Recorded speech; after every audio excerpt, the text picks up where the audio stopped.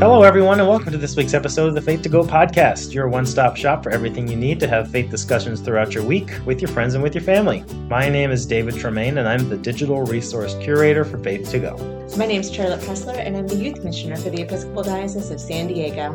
And welcome back, everybody, to the Faith to Go podcast for this week leading up to Sunday, September 25th. We're going to be talking about the Gospel from Proper 21 in Year C. But before we get into any of that stuff, we always like to check in with one another about where we saw God in this past week. So, Charlotte, it's your turn. It's my turn, and I'm ready. Where did you see or feel or not see or feel God, consolation or desolation, in this last week of your life? Well, so I'm going to go with those quiet things that happen often unnoticed that are God's presence with us.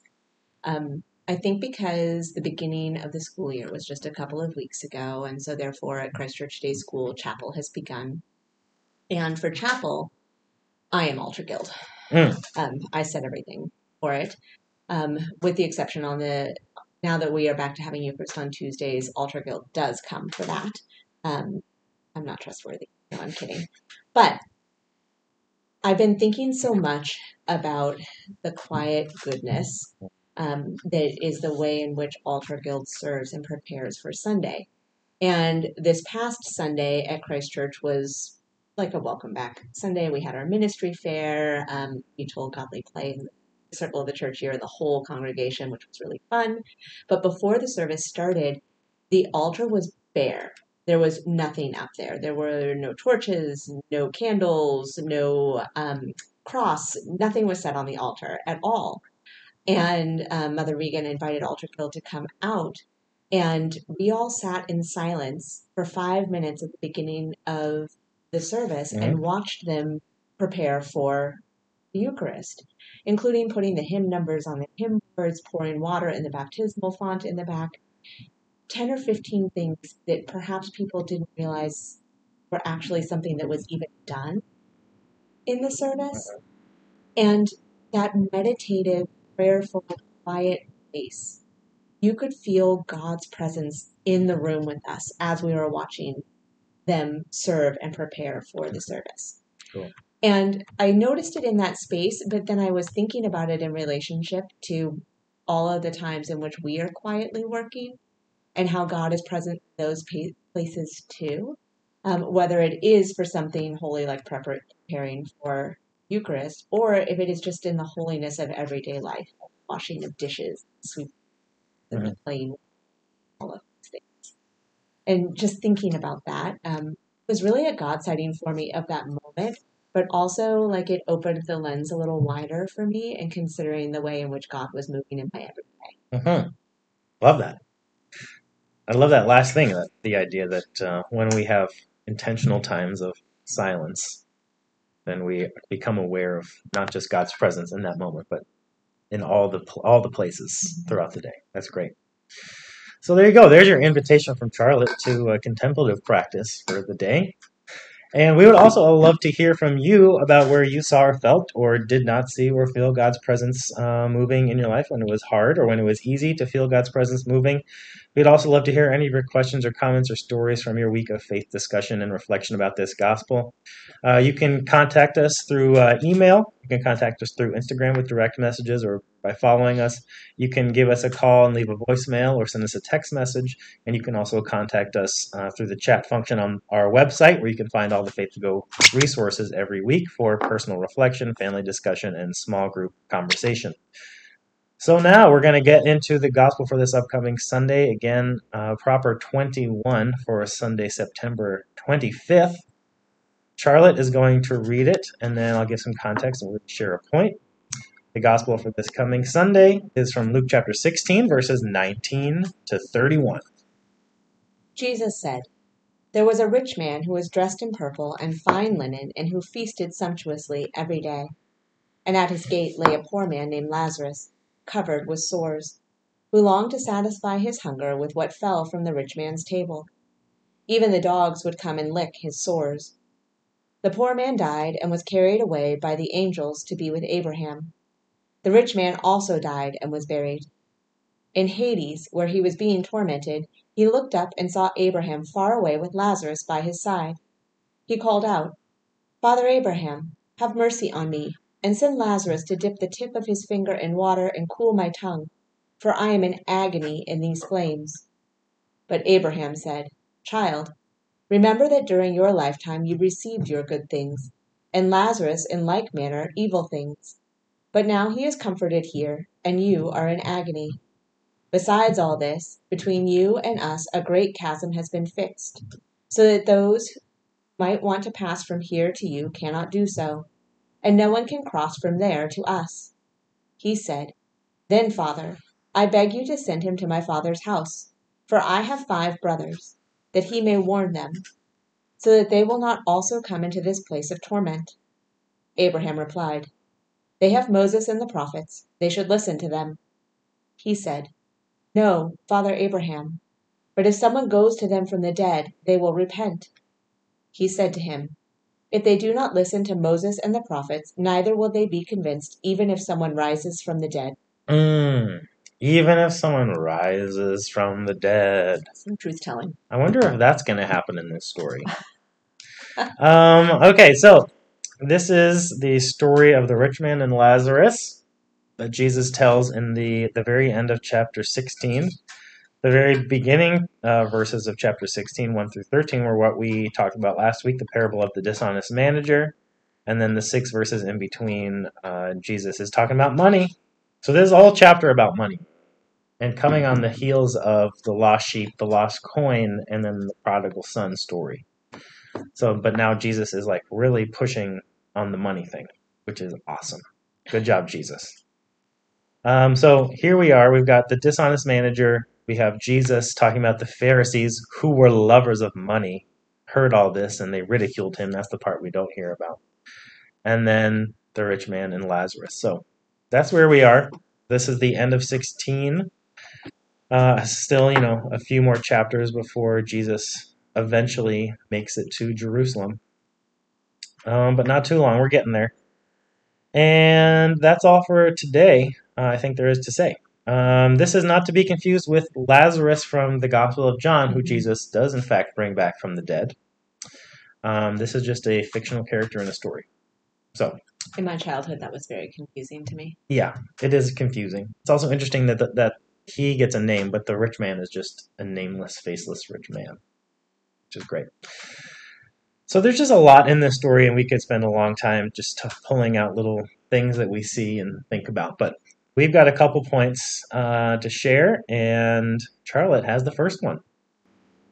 What I actually want to talk about today is this chasm that we hear about. And the language about the chasm doesn't come until pretty far in. I would say it's within the last third of it, when Abraham is answering the rich man and denying his request that Lazarus comes and comforts him. And Abraham says, "Child, remember that during your lifetime you received your good things, and Lazarus in like manner evil things. But now he is comforted here, and you are in agony. Besides all this, between you and us a great chasm has been fixed, so that those who might want to pass from here to you cannot do so, and no one can cross from there to us." And I was thinking about this chasm that is named there because of the differences between the rich man and Lazarus. Because quite clearly at the beginning of the story, when we hear about their two lived experiences, there is a chasm between them. A chasm of difference, a chasm of goodness. And when I say goodness, I don't necessarily mean that one is good and the other is not, but like of one of them has really good things, and as we hear in this, one of them has evil things. But that all of these vast differences are not labeled as being on opposite sides of a chasm, but in reality, that is exactly what they are. That they could be sitting side by side, Lazarus and the rich man, and there would still be a chasm between them because of the magnitude of difference between them, of the magnitude of harm that difference causes to Lazarus. And I'm thinking about it in relationship to a lot of different things. Certainly in this instance, it is money, as you named Jesus talking about money. And money often equates with positions of power and esteem and goodness in the world. Absolutely. And yet, if you view that as privilege, then there are lots of other ways in which we are separated from each other by chasms. And that could be applied to any person who sits in a position of privilege. Me sitting in my whiteness, in my cisgender identity, all of those things that are of privilege for me. And someone who I may even consider a friend who does not experience, obviously the rich man and the Lazarus, I don't think Lazarus are actually friends, but you can sit in privilege in relationship with another human being who does not experience that same privilege as you are, and there is a chasm between you. Mm-hmm. And the chasm that is between you is one of inequity. Mm-hmm. And that is what I hear about in this story, is there is the named chasm that comes after both have died and are up in heaven. And then there is the chasm that already existed between the two all of the time. And that the rich man, in his privilege, did nothing to cross. He knew the chasm was there. In fact, he was quite comfortable with the chasm that was there based on everything that we read here. And maybe somewhere in his heart he felt sorry for Lazarus. We don't get language around that, but maybe he did. But he did nothing to comfort Lazarus, to change Lazarus' lifestyle.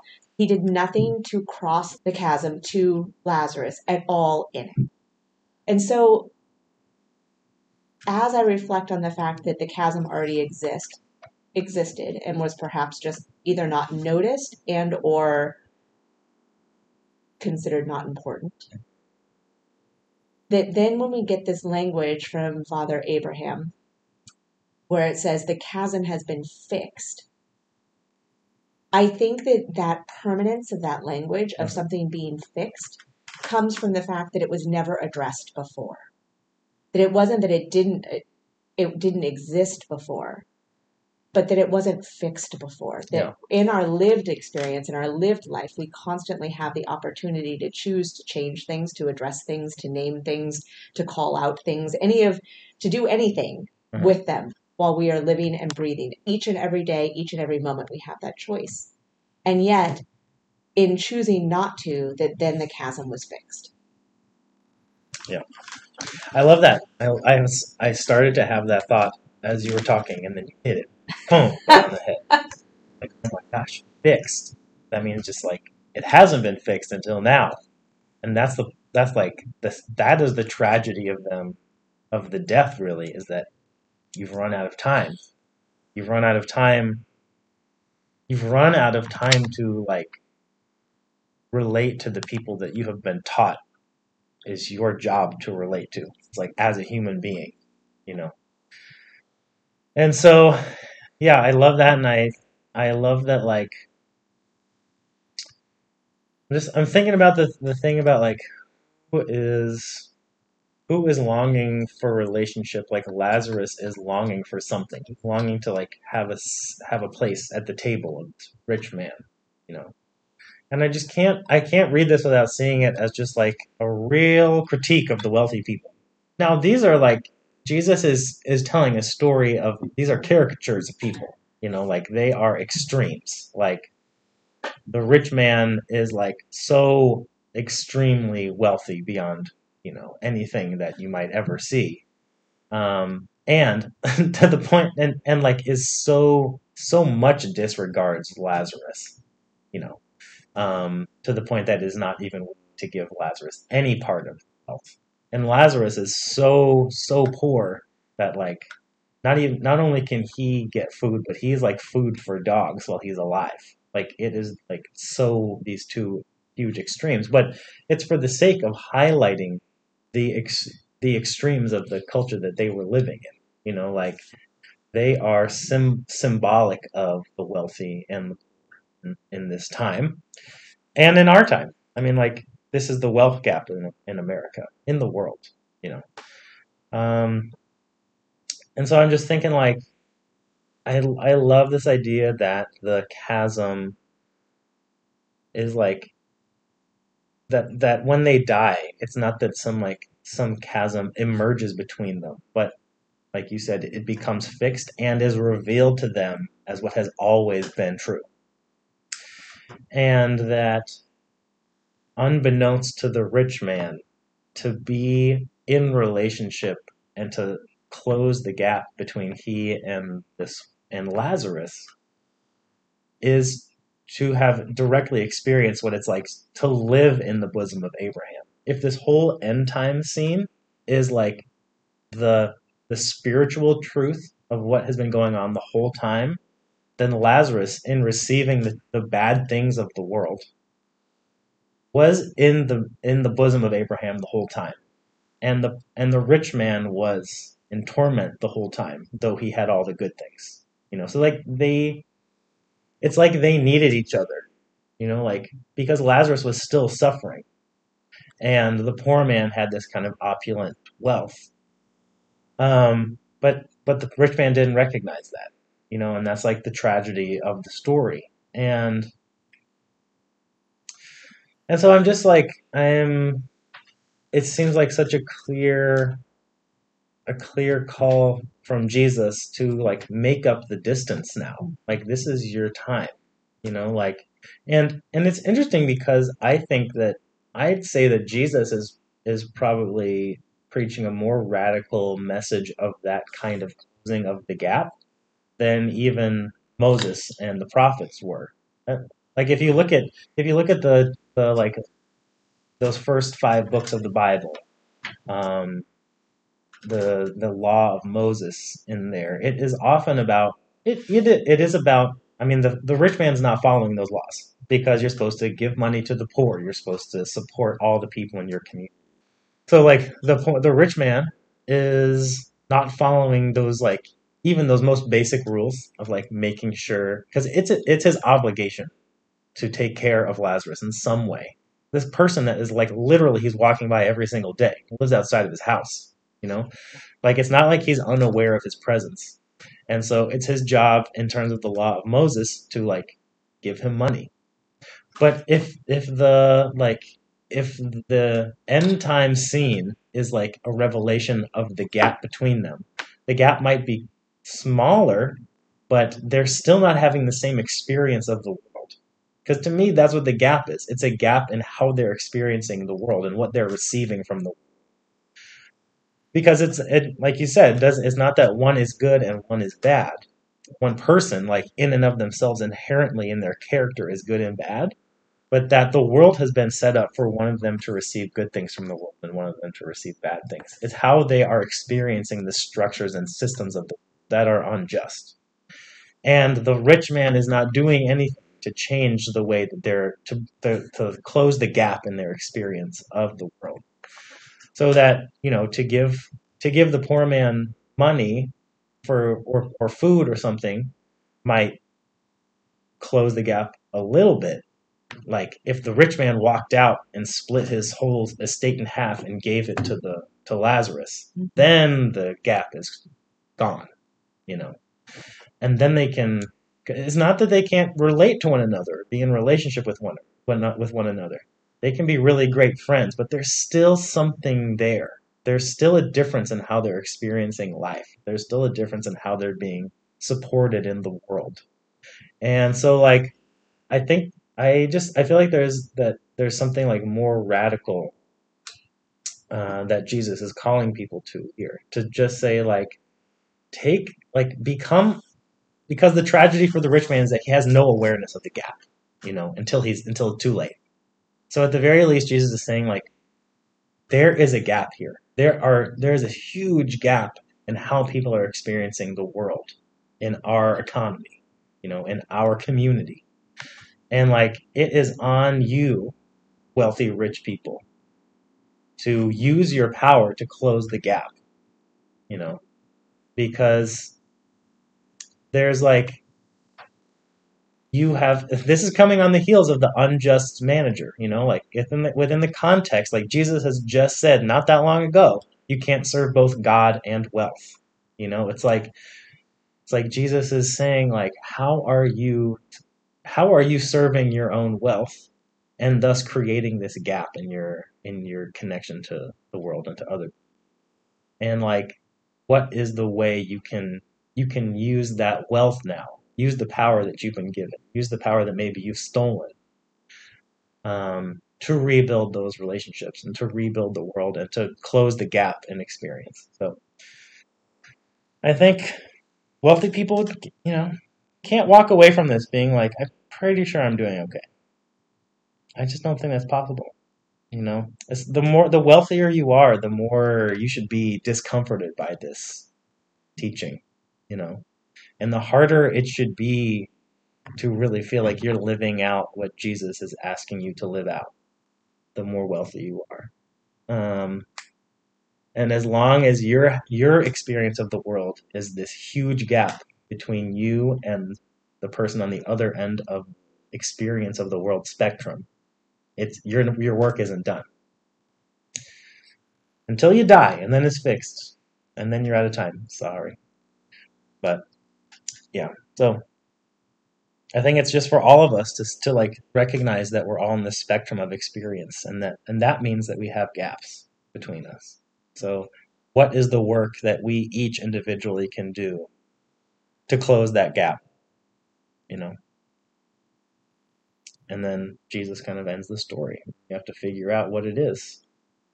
And even ends the story being like, even if some crazy thing happened and some dead person rose from the dead and came and told you to change your ways, would you listen then? Like, what's it going to take? What's it going to take for you to change your practices? And I think also that for me in it, there's always the question of what is the story spelling out, and then what is the story also saying? And so just naming the fact, coming back full circle, tying our 2 points together of like, is it a chasm of wealth that sits you between you and the person next to you? Is it a chasm of privilege? Is it a chasm of difference? What is that chasm between you? And in what way are you either choosing to cross it and or to ignore it? So I think it always is exactly what is being said, and then I always think there is another layer to it as well. Yeah, and like even when he's dead, the rich man doesn't get it. Like, he's still trying to order Lazarus around like he's some other kind of person than him. When it's like, how much more abundantly obvious can Abraham make this to you? That like it hasn't been working for you. That's the frustrating thing. Is like Jesus is also illustrating like how wealth really blinds you to these realities of the world, to the point in which when it's completely revealed to you 100%, you still can't change how you're interacting with people. So anyway, yeah, I think we should all just be really unsettled by this. So I think that's the whole point. So those are our 2 points for this week. Point number 1 was Charlotte's, and it was about this chasm that has been fixed, and becoming aware of those chasms in our own lives between us and other people, and the idea that like this chasm isn't really fixed until they die, so that as long as we're here, as long as we're alive, we've got a chance.